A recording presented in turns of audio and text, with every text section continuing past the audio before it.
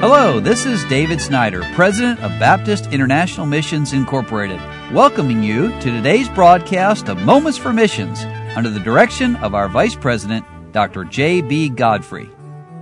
Well, I have worked Brother Maldoff, Dr. Stephen Maldoff, very hard this week because in a week he's told us about Papua New Guinea, Australia, New Zealand, Samoa, Fiji, Kiribati.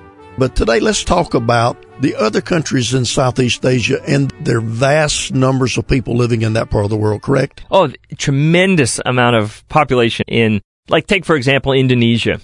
It is one of the largest Muslim population nations in the world. People often think of like the Middle East when you think of Muslim nations, but the largest segment of Muslims are found in Southeast Asia, and the biggest section of that would be in Indonesia. So ministry in Indonesia is happening, and we're seeing people coming to the Lord and definitely inquiring about who is Jesus and what does the Bible say. Now, there's a lot of challenges that the missionaries have to overcome. There's a lot of wisdom that they have to use in trying to minister, because obviously Christianity is not a favored religion in that nation.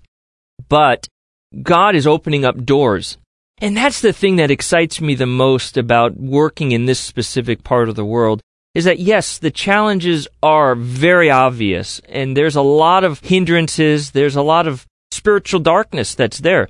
But as we know, God is going to work.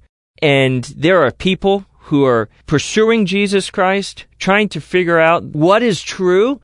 And then when they understand the claims of Christianity and understand the Holy Spirit's working in their life, and they are coming to know Him as their Savior. And that is a challenge for them because, you know, they may be the only Christian in their family. It may be the only Christian really in some of their neighborhoods, to be honest. And so the great thing about church work and evangelism in a place like, say, Indonesia, is that the church itself, though they may be small, it's almost like the book of Acts, where they are encouraging one another, they are helping one another. Those individual Christians are not going to be getting encouragement from, you know, outside sources or from the community by far. And so that church is necessary to build up one another in the faith of the Lord Jesus Christ. And that same thing could be said about the other countries in that part of the world where there are millions and millions of people, India, Nepal, Cambodia, Thailand as well. Absolutely. I mean, you take a country like Thailand, that the statistics will tell you that less than 1% of people would identify as Christian. So you have, for those who do come to Christ, it can be a very lonely walk in their faith. And so thusly why there is a great need of that church bound together as one, and to give encouragement and to give that help, because oftentimes that individual, they may not have to share their Bible with anyone or have a Bible in their home because of how it's received by their family members who may not be in favor of Christianity. Right.